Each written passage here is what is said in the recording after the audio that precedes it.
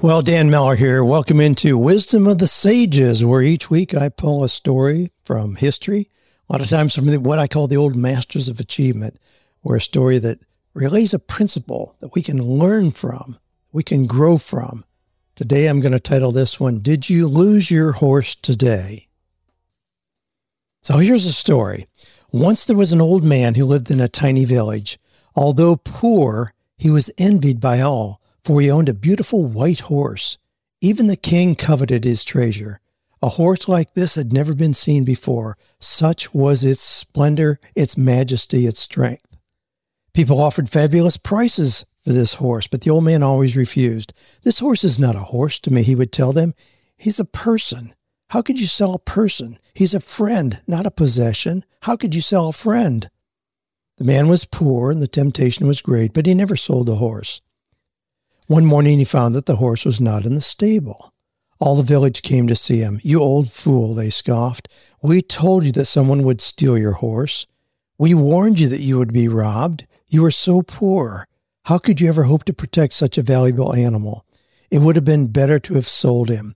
You could have gotten whatever price you wanted. No amount would have been too high. Now the horse is gone, and you've been cursed with misfortune.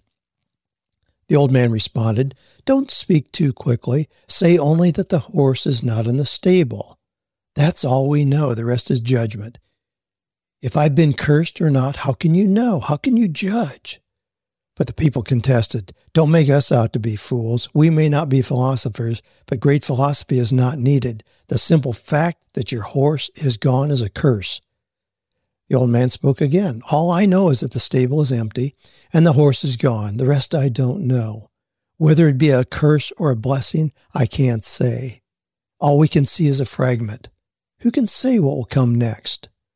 The people of the village laughed. They thought that the man was crazy. They had always thought he was a fool. Even if he wasn't, he would have sold. If he wasn't, he would have sold the horse and lived off the money. But instead, he was a poor woodcutter. An old man still cutting firewood, dragging it out of the forest and selling it. He lived hand-to-mouth in the misery of poverty. Now he had proven that he was indeed a fool. After 15 days, the horse returned. He hadn't been stolen. He had run away into the forest. Not only had he returned, he had brought a dozen wild horses with him. Once again, the village people gathered around the woodcutter and spoke. Old man, you were right. We were wrong. What we thought was a curse was a blessing. Please forgive us. The man responded, Once again, you've gone too far. Say only that the horse is back. State only that a dozen horses returned with him, but don't judge. How do you know if this is a blessing or not?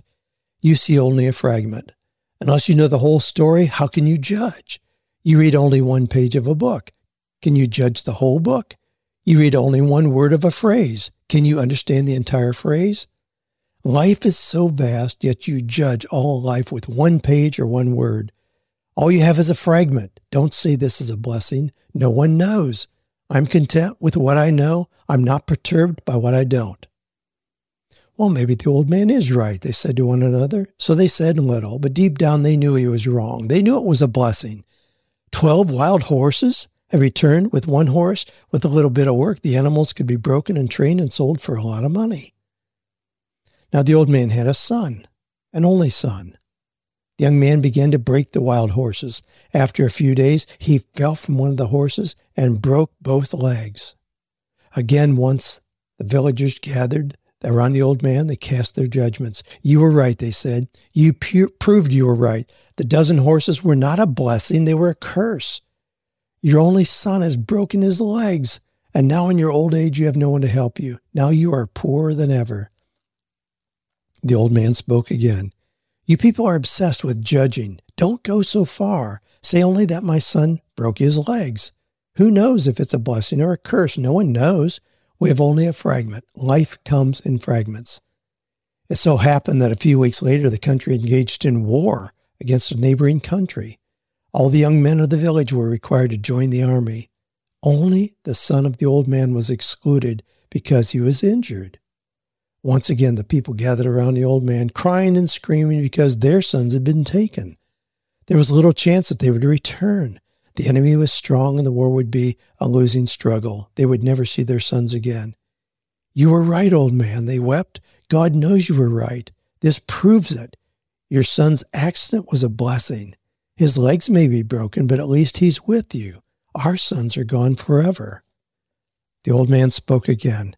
It's impossible to talk with you. You always draw conclusions.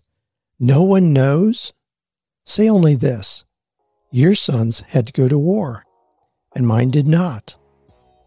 No one knows if it's a blessing or a curse. No one is wise enough to know. Only God knows.